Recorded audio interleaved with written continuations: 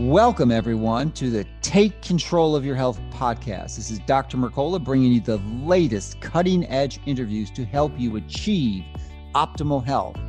You can receive more information by subscribing to my free daily newsletter at Mercola.com. Because you won't find us on Google or Facebook, we respect your privacy and will continue to fight the Silicon Valley censorship. Thank you so much for listening. So let's get started with this week's latest program to help you and your family take control of your health. Welcome, everyone. This is Dr. Mercola helping you take control of your health. And today we have some new updates and insights for you on the COVID-19 pandemic. We are joined by Dr. Andrew Saul, who was a previous guest on many episodes, and most recently with the COVID-19 and vitamin C connection, which had almost 500,000 views. Interestingly, we're recording this on April 7th. It's important to note because the data and the information on this epidemic changes so rapidly.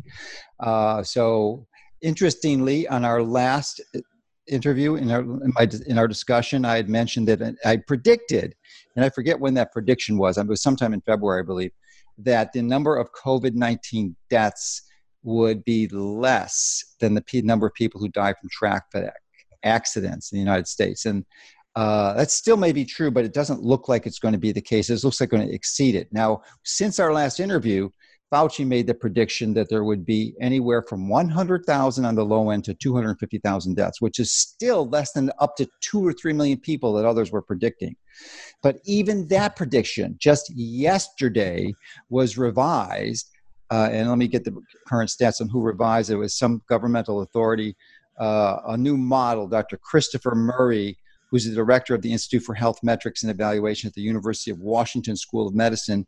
And this prediction was less than 82,000 people will die in the next 4 months from this infection, requiring less than 140,000 hospital beds, and which is less than 120,000 than they had predicted. So we're on course for this. And I still think, I'm confident, there's not a micro doubt in my mind that there will be more deaths from the financial collapse, destruction and effects and impacts from that than there will be from the people who actually die from the infection.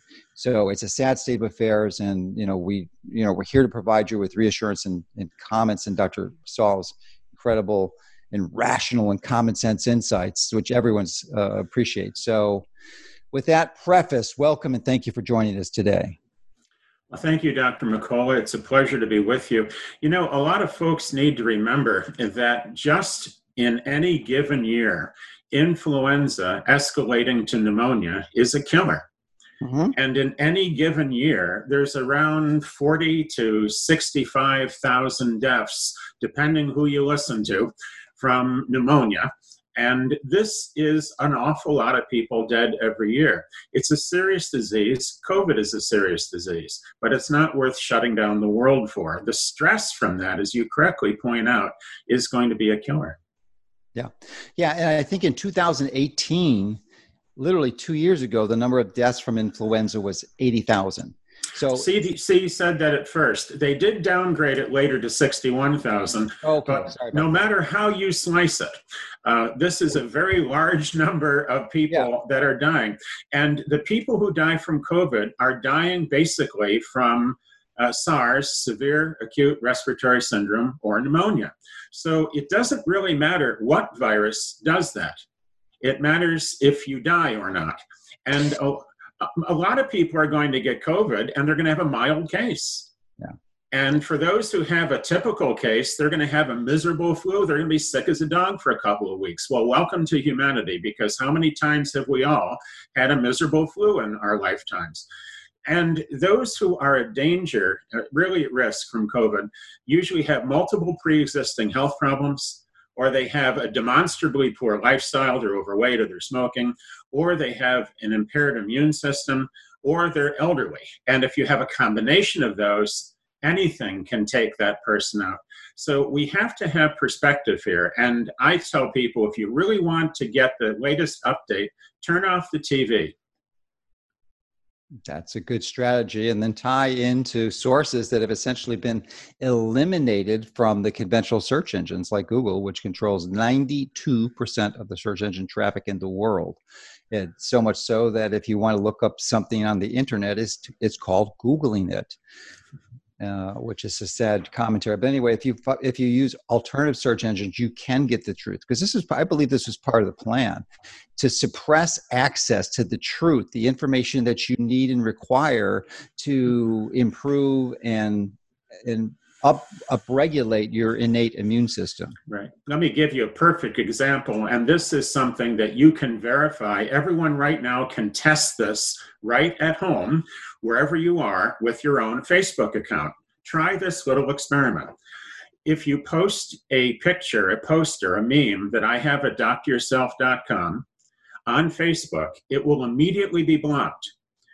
Now, here's what the poster says. Dr. Enquang Mao, who's chief of a medical service at a hospital in China, treated 50 patients with high-dose intravenous vitamin C. They had moderate to severe COVID. 50 out of 50 recovered. There were no fatalities. Now, this is a report from a senior physician right from China to my contact in China, Dr. Richard Cheng, who's a board-certified specialist himself and a Chinese American, right there reporting in firsthand. And this is labeled false news and fake news.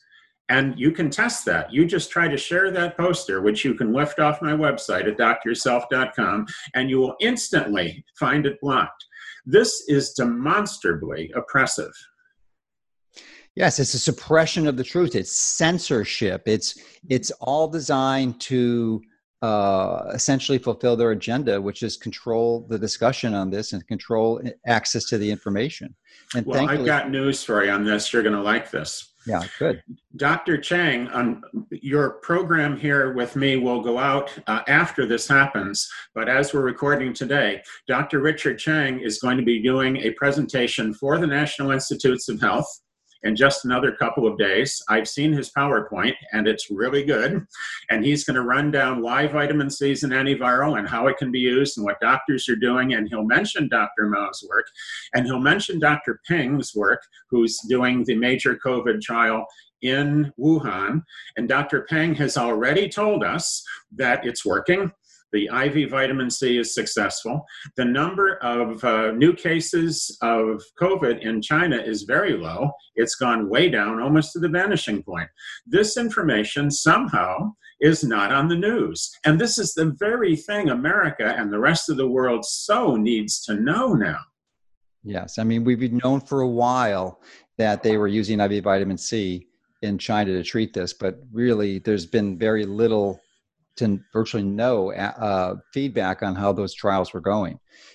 Interestingly, though, and I do think it's an interesting observation that the number of reported cases of COVID in the 19 in the U.S. is somewhere around 350, 360,000 as of April 7th, but the number in China has been 82,000 for the last 3 weeks. It hasn't increased in 3 weeks, which to me strongly suggests fabrication of the data that people are just, they're not submitting it. It has to go up. I mean, it doesn't fall off a cliff in 3 weeks. And they had 82,000 deaths. They led the world.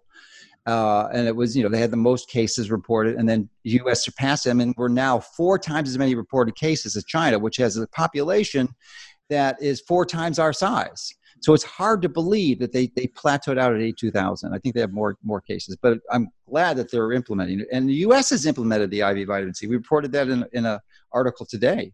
In New York, some New York hospitals are using it. Maybe you can comment on it. Yes, that's I think, Northwell chain of hospitals, which is the largest healthcare provider chain in the United States. That's New York City and Long Island, over 20 hospitals. It's difficult to get information out of them, but to their credit, their spokesperson has announced that vitamin C is being used, and Dr. Andrew Weber, a pulmonologist, has reported that the vitamin C works. And he said, basically, as close as I can quote him, it's not getting more publicity because it's not a sexy drug. I love that. Well, we need a lot of strategies like that aren't sexy, that aren't going to cost an arm and a leg, and that have virtually no toxicity or side effects. I mean, that's almost a definition of an ideal drug. And actually, maybe we should just touch on this. We did in our last interview, but I just would like you to reinforce it, that at least my view, that there's two purposes of vitamin D. One is a nutrient at normal doses, and then one as a drug at high doses in intravenous form. So why don't you take it from there? Both are important. And if we can prevent, we obviously don't need to have a hospital at all. In fact, people now are being told, if they can manage this at home, to please stay home. Leave the hospital beds for those who really need them and reduce risk of infection. Remember, a hospital by definition is where we have our very sickest people with the greatest load of viruses and drug-resistant bacteria that you'll ever find. So if you have vitamin C for prevention, you are much less likely to have a bad case of any kind of viral infection, including COVID. Doesn't mean you won't get it. It means that your immune system will be able to handle it. And that's what your immune system does. We don't live in a bubble. We live in a world of viruses, and they're constantly mutating and they're constantly developing. This is an arms race. So for prevention, even a modest amount of vitamin C, and the Orthomolecular Medicine News Service Editorial Review Board and the Japanese College of Intravenous Therapy both recommend 3,000 milligrams of vitamin C a day in divided doses, 400 milligrams of magnesium, a very modest amount, 20 milligrams of zinc, a very modest amount, 100 micrograms of selenium, a very modest amount, and 5,000 units of vitamin D, scaling down to 2,000 units of vitamin D a day after the first week. That is a big difference. So between the vitamin D and the vitamin C, we have something that will strengthen the immune system. When a person is in hospital, they are less likely to have access to supplements at a very time when they're going to need them more. And this is why we have to push. And the only way to do that is for the family to get in there and make it happen. More and more doctors are willing to do it because of the studies you mentioned in New York. Reported on in the New York Post newspaper, the third largest newspaper in the United States. So the cat's out of the bag, the genie's out of the bottle, and it's not going to go back in. There's a precedent. Just say to your doctor, I want you to do what they're doing in New York. That's pretty simple. And tragically, New York does have the most reported cases. Literally a third of the reported cases and deaths are in New York. And I live in New York. Yeah. So they're the epicenter of essentially the epidemic in the world. I'm not sure why that is, but that's clearly the observable data, which, as I said, may be distorted because of inaccurate reporting by China. But nevertheless, that's what the stats currently say. And it's going to spread to other areas. But it appears, at least as of April 7th, to be on the decline in New York. And I think this was the report that the number of cases are going down. And I don't know, what is your take on it at this point? It's a little blurry right now because New York is being told basically everybody go home, only emergency essential services open, stay put, it's going to blow over in a couple of weeks. That's the official pronouncement. But I think that's probably based on what you said. They can already see the trend. These things always happen with viruses. It happened with Ebola. It happened with bird flu. It happened with swine flu. It happened with SARS. They come and they go. The way this goes is historically just like this. You have people that have weak immune systems and they suffer the most. The lesson from history, which of course we don't always learn from history. I think Hegel said the one thing we learn from history is that we don't learn from history. But what we should learn from history is have a strong immune system and you will survive. This is the way it works. And the emphasis now is on scaring people and actually telling them in the media, don't take vitamin C, it won't help you.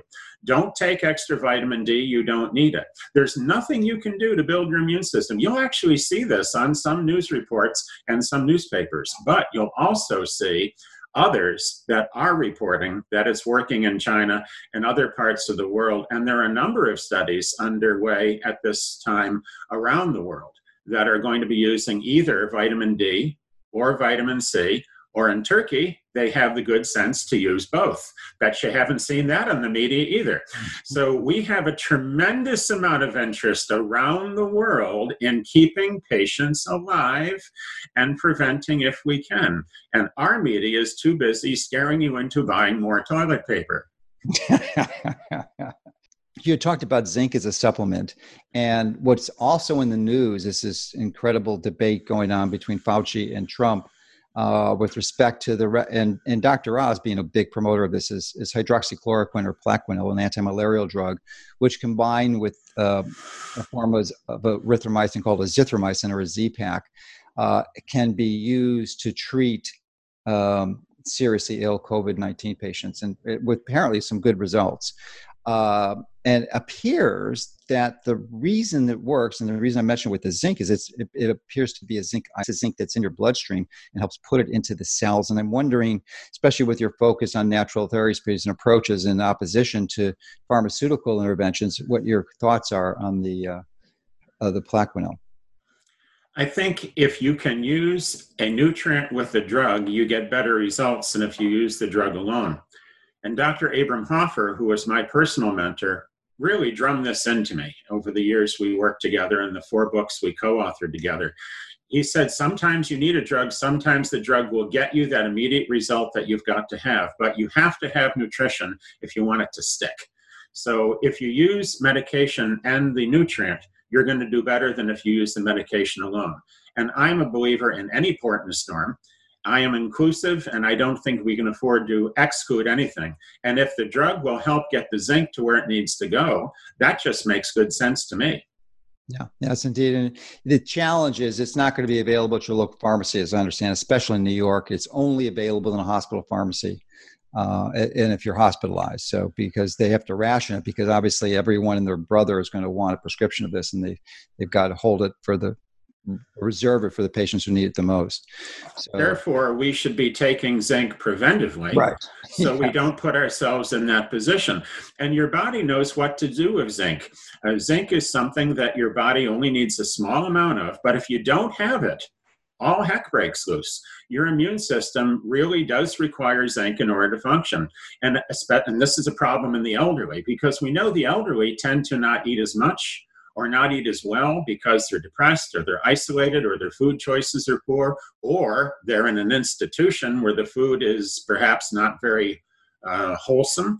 And the need for zinc supplementation in the elderly goes up. This is in every nutrition textbook ever written. So what we want to do right now is tell people, don't worry about the drug unless you really need it. It'll be at the hospital pharmacy. But for the rest of us, let's stay out of the hospital by taking a step so we won't need the drug. It's not about avoiding doctors, it's about not needing them. And that means you have to get on the wagon here. We have to do this every day. We have to be sure we take our supplements and eat a good diet and avoid the junk and continue to get our fresh air and exercise. As my mother would say, turn off the television, Andrew, and go out and play in the sun.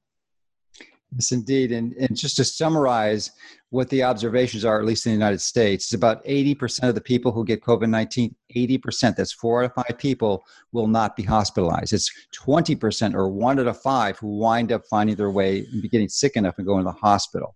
So that really is a challenge. So 80% of it, this is a non-issue and just applying these interventions. But for those seriously sick and who are passing from this, one of the almost inevitable interventions that's used is putting them on ventilators. And there is a physician, an intensive care physician in the New York area, who's put out a video that went viral and may have gotten a lot more attention in the 10 days it's going to take to post this interview, about his observation that using a ventilator in patients with this disease may be a very serious mistake and being treated improperly because of the pathology that's actually going on at the cellular level in the lungs that essentially doesn't allow this transfer and exchange of oxygen and carbon dioxide, and it doesn't matter how much pressure you're putting in. They seem to be making them worse. You use an analogy, it seems like it's a mountain sickness, or altitude sickness rather. So I'm wondering if you have any comments or observations on that. Well, it takes me back to when I was a dairyman, oddly enough. And we used to use milking machines on cows to save time and get more milk out of more cows. And we milked 120 a day. And that's no joke because you have to do that twice a day. It's a long day. But the problem with milking machines is that they're rough on the animal. And you get more mastitis because you have more irritation, more inflammation. You're stressing that teat, and that's not the way nature intended it. Calves don't do that to a mother cow. And if you milk by hand, you don't have much mastitis. So I think ventilation might just be pushing the point physically as much as anything else. You can give oxygen without necessarily having to ram it in there. And I think that we're going to see, as time goes on, just what you said, that the ventilator is not really the issue. Yeah, and it's created a sort of a national emergency where you have major industries, primarily the auto industries, essentially shut down now, redirecting their manufacturing capacity to make ventilators, which may not even address the issue, which is it's a classic commentary on our strategic interventions. So, it's interesting. I couldn't agree with you more. The issue is transferring oxygen into the body, and you can give it through them passively at normal atmospheric pressure. But what's even better, and I'm absolutely convinced, I've discussed this with a number of people and have some anecdotal comments on the benefit of this, is the use of hyperbaric oxygen, pure 100% oxygen under pressure, 1, 2, 3 atmospheres of pressure in a hospital grade chamber, hard shell chamber, not these zippered up inflatable ones, that could have a dramatic change and probably eliminate the need for ventilators in nearly all these patients.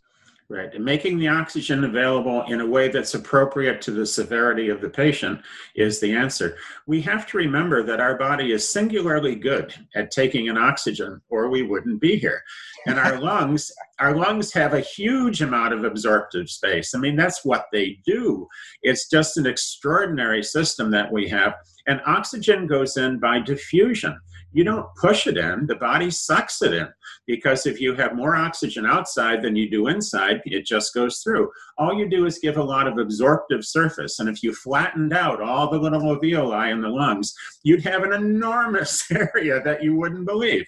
So by providing the oxygen, and then you see if the body will take it up, you've made the first step. That can be done preventively by fresh air and exercise and going out and playing. And if you're sick, my father used to kick us out in the backyard. And he'd say, you go outside and walk around for a little while in the sun. Even if you're not well enough, just do that a little bit. And you'd get us moving. You'd get us outside, even though we were still quarantined, had to stay in the yard. If somebody needs more oxygen and you want to give them a little pressure, if that makes the patient better, then you do it. But the idea that you've got to ram this oxygen in like a supercharger on a Mustang is, I think, a little bit, shall we say, industry friendly. Yeah. Well, especially in light of the pathology that's going on in this disease, where it's actually destroying the exchange surface, that large membrane respiratory epithelium in the alveolar cells that is damaged because of the viral infection. And these are tiny, tiny little sacs. They have some of the thinnest little membranes you've ever seen. Look at them under a microscope. When I taught histology, we saw a lot of this. They're very delicate. So the last thing you want to do is add injury to insult. Yes. So, as I mentioned, 80% of the people who get this infection do not go into the hospital. But if you were really concerned and obsessive compulsive and paranoid and went to any physician and said, I've got this infection, what do I do? Well, they're going to send you home and say, do not come back to us until you're ready to go into the hospital, because there is nothing that we can do for you. We have no clue on the planet on how to make you better. That, and maybe not every doctor, but that's going to be the typical response of any physician who's going to do this. And I would challenge anyone to counter that summary.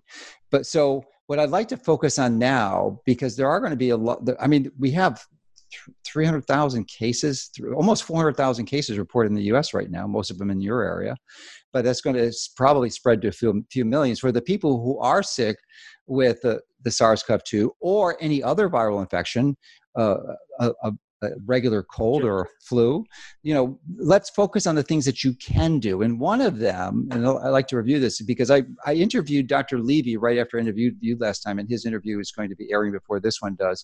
And interestingly, both of you recommended to me simultaneously the recommendation of using nebulized hydrogen peroxide, which I was unaware of prior to your comments. And actually, Dr. Rowan mentioned it too. I think, did we discuss? I think we discussed it. I'm interviewing so many people, but it was, I know Levy did and Rowan did, and I think you did too. So all three of you are recommending this. And as I hadn't heard of it, so I did some deep dives in the literature, and I put together a video that will air before this, and instructs people on how to use it. And we'll put and embed that video into this article on how to do that. But it's really an incredible component. One of the things I learned in looking into this more deeply is that you want to be careful about using regular peroxide, because they use stabilizers in there, which are proprietary, and by law they're not required to disclose what the specific chemical is, but none of them are designed to be used for humans. So you want to get food grade hydrogen peroxide and then dilute it to the 3% concentration. So why don't you comment on that, and if you had any experience recently, because the last time we spoke was in February. So I would like to underscore what you're saying and say that you and Dr. Tom Levy are the ones that I would refer to and refer others to do, because you're both physicians and I am not.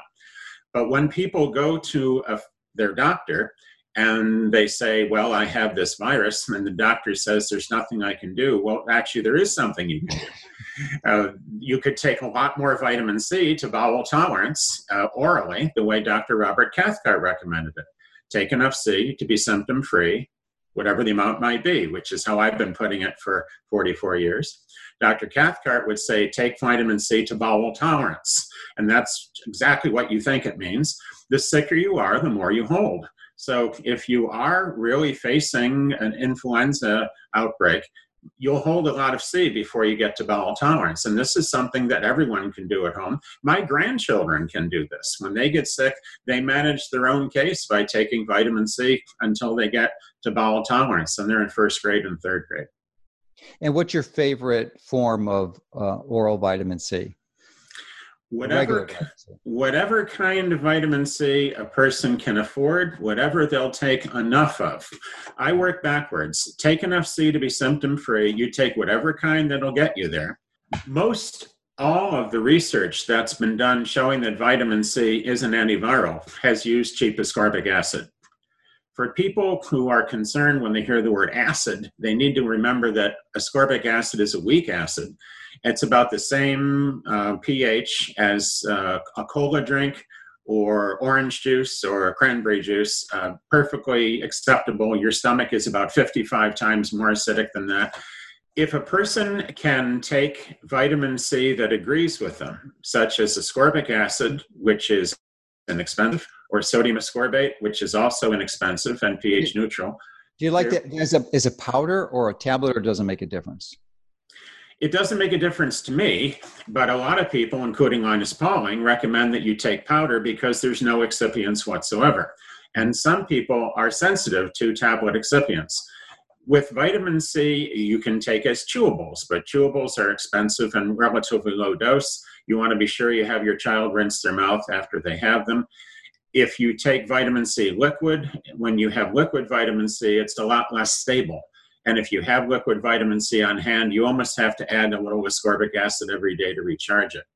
If you use vitamin C, the marker is, are you well? It's not how much theoretically, it's how much gets the job done. You can't win an argument with your body.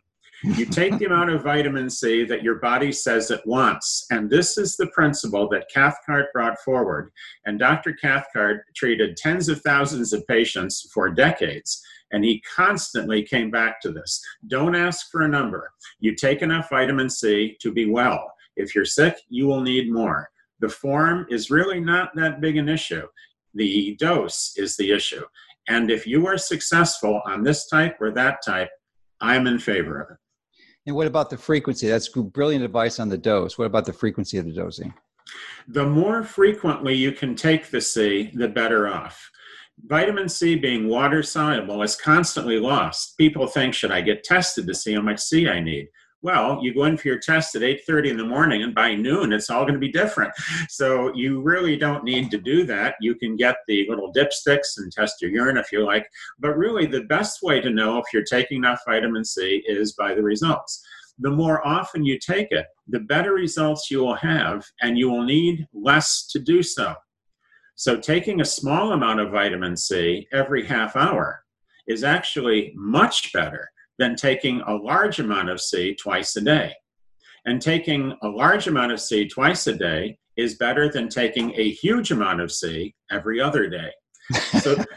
So the more often you take it, the friendlier it is for your body. I remind people that you're a 24-hour concern and you spread it out. Do you have one meal a day? Do you say to your newborn infant, I will feed you once a day? Oh, no, you won't. That's not the way biology works. We need to have breathing all the time, day and night. We need to keep having water all the time. We need nutrients all the time. We need oxygen all the time. We need vitamin C all the time. There's no surprise here. The moment you think about it, well, of course you have it all the time. What do animals do? What do herbivorous animals do? They eat all day. And what do carnivores do? Well, they eat a lot at one time, then they lie down and they digest all day. So we're an all-day concern. Dividing the dose of vitamin C is a very good idea because vitamin C is a water-soluble vitamin.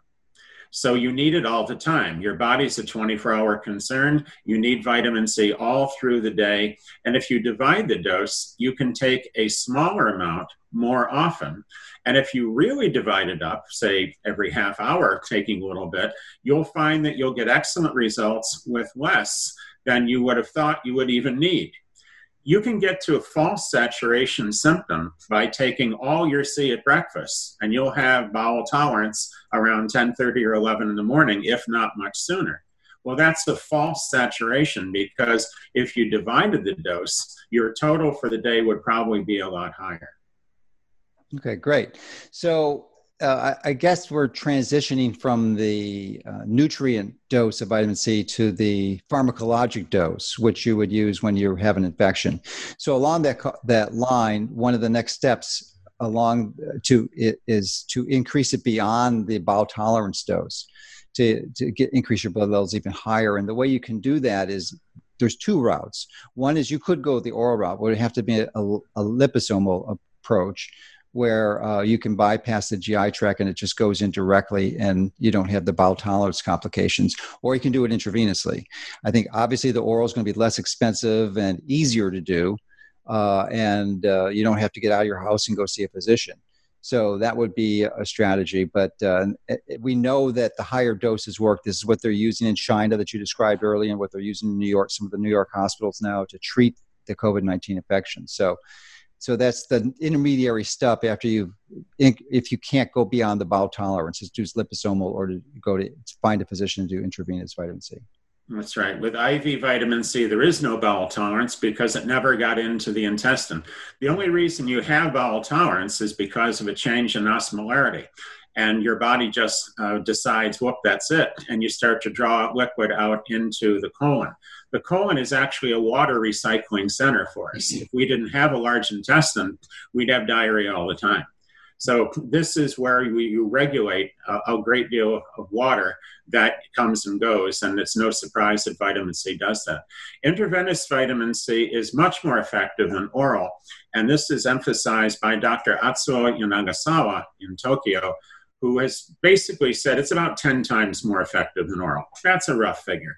So in the hospital, some of them are only using 6,000 milligrams of IV C. Some are using 12, some are using 24. And Dr. Mao actually gave one person who was at death's door and dying right in front of him 50,000 milligrams of vitamin C. When we consider how effective this is by IV, you take 24,000 and put a zero on that. That's an oral dose of a couple of 100,000. So 24,000 doesn't sound like a lot by IV. 12,000 doesn't sound like a lot, but it really is. Yeah. Well, I think the key is getting that vitamin C into the cell. So even if you are able to allow this vitamin C to be transported from the gut into the blood, and still the next challenge is to get it from the blood into the cell where you need it, where it's going to work, because it doesn't work magically in the blood. So that's where the liposomal vitamin C tends to be beneficial, because it transports it right through the cell membrane into the cell. So I think you get higher levels than a regular oral vitamin C. Any way we can get C in that body is going to help. Yeah. Well, in the cells specifically, but anyway, that's right. So you would be interested, I think, because they have great respect for Dr. Levy, and we discussed the some even more effective interventions in intravenous vitamin C, and he agreed, because I had just interviewed Dr. Rowan prior to him, that ozone therapy appears to be more effective than intravenous vitamin C. And to me, it's tragic that no one's touching that with a 10-foot pole to treat this. Mm-hmm. I'm not qualified to comment on that, so I would have to take a pass. It's out of my field. Yeah. But Dr. Levy was, and he was really in strong agreement with that, as was Dr. Rowan. So anyway, that's just another comment. So there are other options, but going back to some of the other things that we can do to support people before they go into the hospital. We talked about the zinc, but I want to talk about thiamine now too. I mean, what's your view? Because Merrick's protocol that he has published and used for treating septic patients, and interestingly, I think we discussed this last time, but many people aren't aware, but I was shocked when I first heard it, that this is independent of this pandemic, 1 out of 5 people in the world die from sepsis. 1 out of 5. So this is where the IV vitamin C becomes so important. So, but in part of Merrick's protocol, they're using thiamine. He also uses hydrocortisone, which Levy doesn't believe is necessary. He actually doesn't believe the thiamine is that crucial, but I'm curious as to what your thoughts are. Thiamine's pretty important. Dr. Frederick Robert Quanner, who did a lot of the early high-dose vitamin C work in the 40s, 50s, and 60s, was very big on thiamine, and he gave it specifically for neurological issues. But before him, there was Dr. Ruth Flynn Harrell back in the 40s and 50s, and she used thiamine for children with learning disorders and disabilities. And if we go back far enough, or a nutrition textbook published last month, we find out that any infection increases the body's need for thiamine. Now, that's in all the nutrition textbooks. So to take someone with an infection, and I think sepsis would qualify, and give them more thiamine is just common sense. And common sense, unfortunately, is often the last thing we do. Even though Dr. Roger J. Williams, who was the discoverer of pantothenic acid, said, when in doubt, use nutrition first. In the United States, it tends to be, when you're desperate, use too little nutrition, too late, maybe. And we have to change that around. Yeah, I know that thiamine is also used for chronic alcoholics, especially when they develop neurologic complications like Wernicke's encephalopathy. And that really is the treatment of choice, is thiamine. And it's dead cheap. Yeah, really inexpensive. So vitamin B1, what type of doses are you recommending, that prophylactically and preventively versus therapeutically? That's quite a range. The RDA is less than 2 milligrams, and Dr. Quanner would use hundreds of milligrams. The amount we would need is somewhere in there, but we're talking a couple orders of magnitude. If people took around 50 to 100 milligrams of thiamine preventively, especially if they divide that up all through the day, they'd be getting a blast of thiamine. Now, thiamine is the vitamin that smells funny. When you open the bottle of your multiple vitamin or your B complex, that smell is thiamine. So when your urine smells like thiamine, you're probably getting more than you need, but that's not a problem. And thiamine is safe, and you can excrete that. The excretion is an indicator of saturation. Thiamine really is best taken, however, with the entire B complex. Yeah, the B complex vitamins work better together. A single vitamin B nutrient and much better as a combination. So is there any specific range of ratios? I mean, is it just a 1-to-1 for all of the Bs, or is there a specific ratio that you recommend depending on which B vitamin it is? For prevention, most people will get a B complex B50. And it's called a balanced B50. It sort of looks like it's 50 milligrams of everything, but actually it's going to be 50 micrograms of some. B complex is sort of like cake mix. And when you make a cake, you don't use a cup of sugar, a cup of salt, a cup of flour, a cup of cocoa, and a cup of baking soda. It doesn't work like that. So you have to have the right amount of each nutrient. Generally speaking, what I would tell people to do is take a look at the RDA, and you can do that on the internet in seconds, and take more than that. And a B complex is the cheapest and safest way to do that. And it doesn't really matter that much if you're a bit out of balance. But as you've asked, the B vitamin we need the most of is niacin. Mm-hmm. The RDA for niacin is much higher than the RDA for pyridoxine or thiamine or riboflavin. So there's a hint right there. And then we need much less folate. We need much less B12. Thing to do is to take a look at that bottle, that B complex bottle, and you'll get an idea of approximately what the ranges are. It's not like taking a drug. That's the beauty of using vitamins, that the margin for error, the margin for safety is colossal. Yeah, and as you've mentioned, and I think published on an annual basis, it's a really interesting report. The number of side effects and deaths from vitamin overdose. Why don't you update us on the latest with that? Because I don't remember when the last time you published your latest summary. Every year, the American Association of Poison Control Centers publishes who dies from what. And this is a summary of reporting from 57 poison control centers. This has been going on for about 35 years now, probably longer. And they have, in that time, alleged about 14 deaths from vitamins. Well, I think that's pretty good. That's not even half a death a year. But some of my team said, I don't believe that. And I thought, let's look into it. So we did. And we could not find one substantiated death from a vitamin, not one. It was alleged, but none of them had any support for that allegation, except they had a dead person who took 5 things and they blamed it on the vitamin. That, of course, is not really valid. And in many cases, they said it might have possibly contributed. In some cases, they said, we think it was a vitamin, but we don't know which one. This is how far it went, almost to the point of comedy. So the American Association of Poison Control Centers data shows that there are no deaths from vitamins in a given year. But vitamins are often reported as having a side effect or some kind of an issue to the Food and Drug Administration, which is very willing and able to receive these. But most of these reports are for very minor things, like niacin flushes, or somebody took too much vitamin C perhaps and had loose stool. Well, we know about this. These are harmless. They're just things that happen. They're events, but they are not really dangerous. Dr. Abram Hoffer said that vitamins are safer than any medication. Dr. Abram Hoffer said no one dies from vitamins. A sweeping statement, but he had decades of experience using very high doses. And when we read the reports of physicians who do vitamin therapy, one of the things they say right away is how safe vitamins are. An example is high doses of vitamin C are supposed to somehow cause a kidney stone because of raised oxalate and other things like that.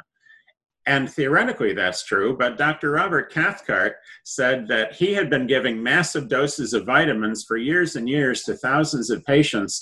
And he said, by the time I heard that vitamin C could cause a kidney stone, I had amassed clinical evidence that it didn't.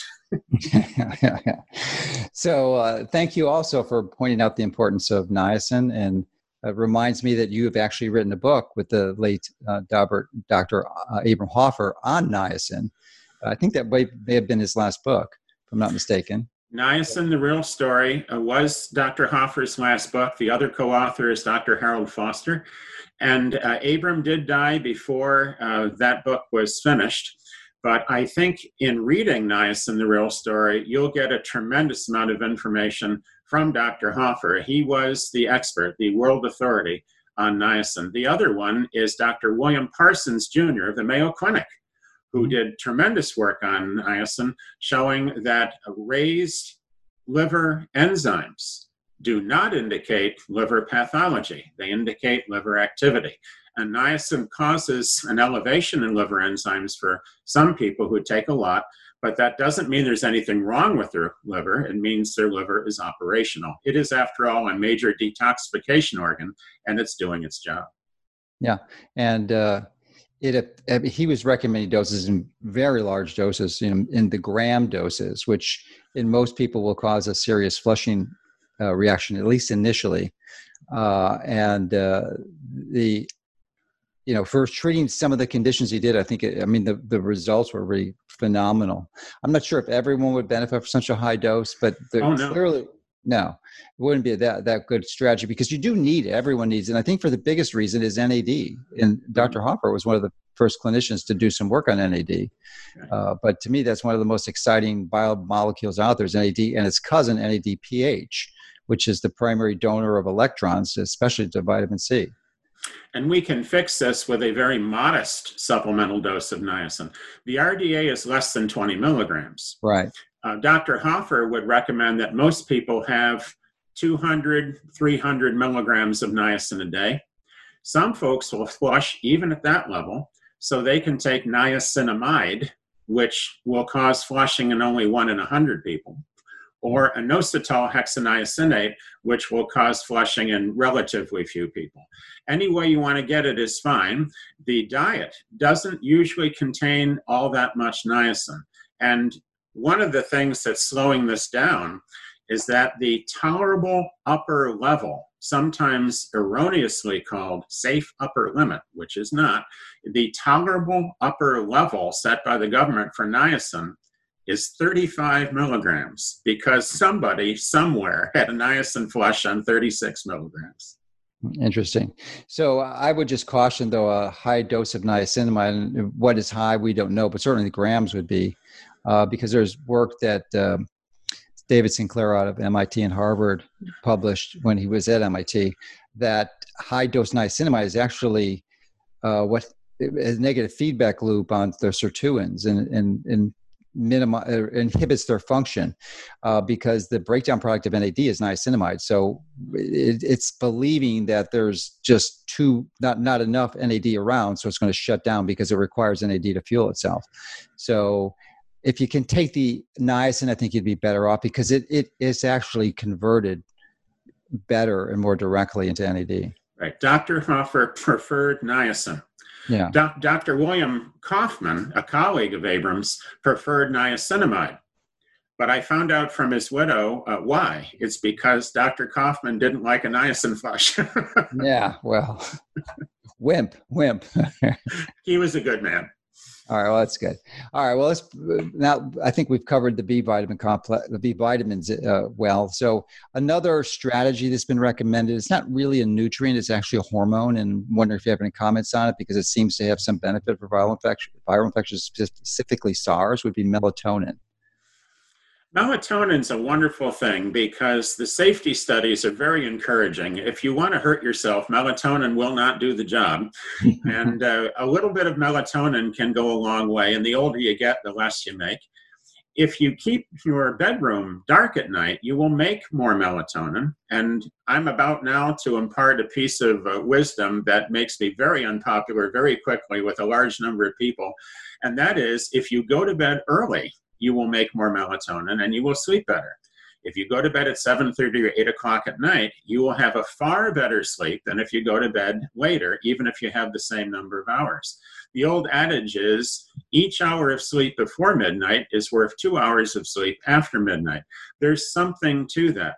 So making melatonin because you're young or making melatonin because you keep your environment dark at night are both good. Melatonin is inexpensive, it's non-prescription, and obviously something that's that safe deserves a try.